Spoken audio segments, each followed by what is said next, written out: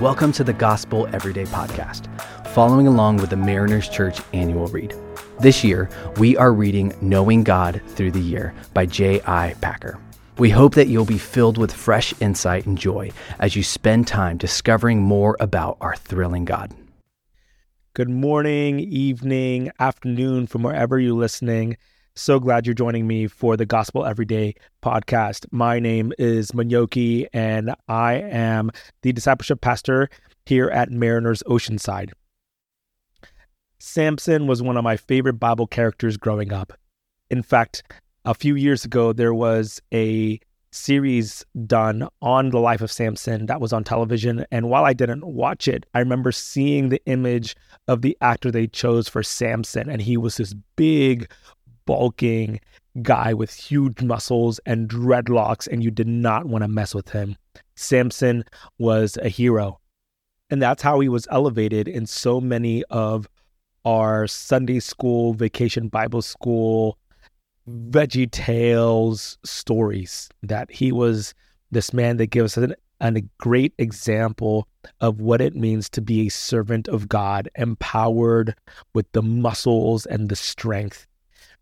But then as an adult, start reading into the life of Samson, and you find somebody that is strong but is lacking wisdom and lets people take advantage of him and is not really looking out for what God is trying to do in his life.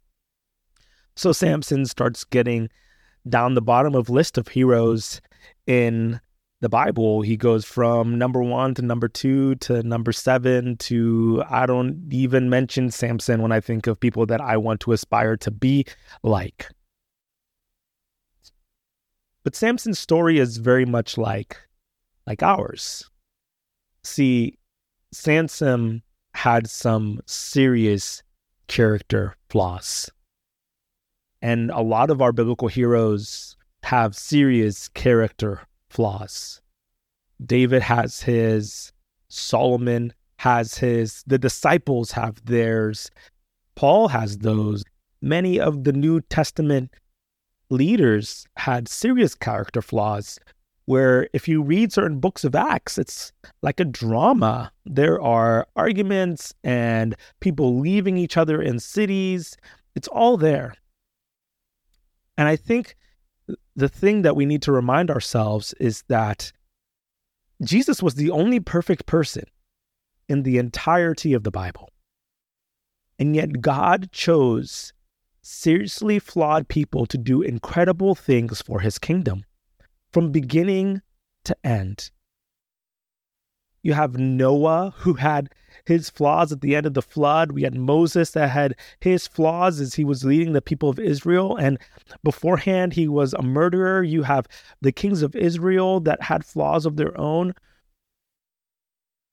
And so when we look at the story of Samson, a man who had a ton of drama in his life, a man that sometimes forgot about what God has given him and he needed to protect it, a man who had giant blind spots, God still used him.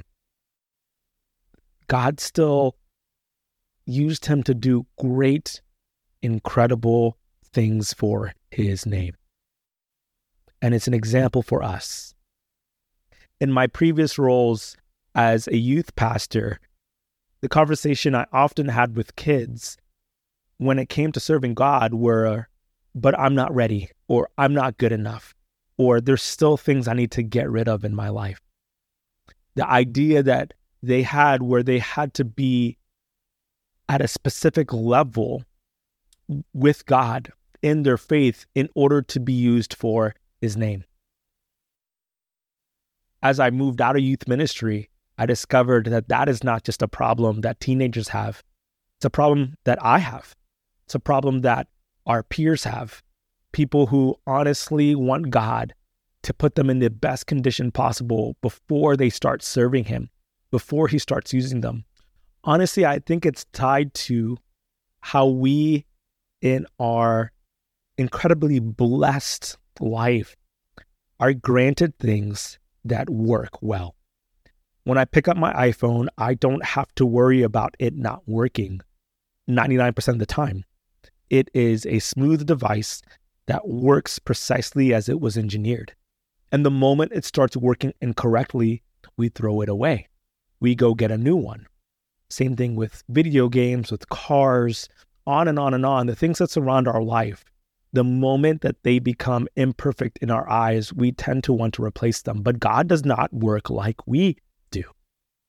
God looks at the imperfect people, because let's be honest, there's only imperfect people in the world, and says, you don't need to be perfect. I am your perfection. It is in your weaknesses that I am strong. And that is the story of Samson. That is the story of Noah.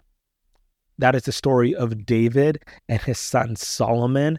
That is the story of the disciples when they questioned if Jesus was really who he is after he resurrected. That is the story of Paul, and that is the story of us. When we think about a God who is perfect, choosing imperfect people to do amazing things, there's hope. Because that means that God can use us even in our flawed state. That he has the patience, the kindness, and the mercy that is core to who he is, to look upon us, the imperfect ones, and say, I can still do much with you. So, because of that, we can bring our weaknesses to God, knowing that he can work through those, that it's those points that maybe he becomes glorified, that people look upon us and see God instead of our own strength. J.I. Packer invites us to pray today, to bring God our own weaknesses, and then invite him to strengthen what he wills to strengthen, and then to use even our flaws for his glory.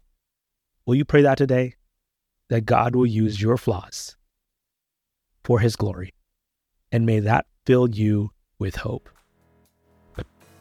Thanks so much for making the Gospel Everyday podcast an important part of your day. Hit that subscribe button if you haven't yet, and we'd love it if you could take a few moments to rate and review the podcast. Tune in tomorrow for brand new content.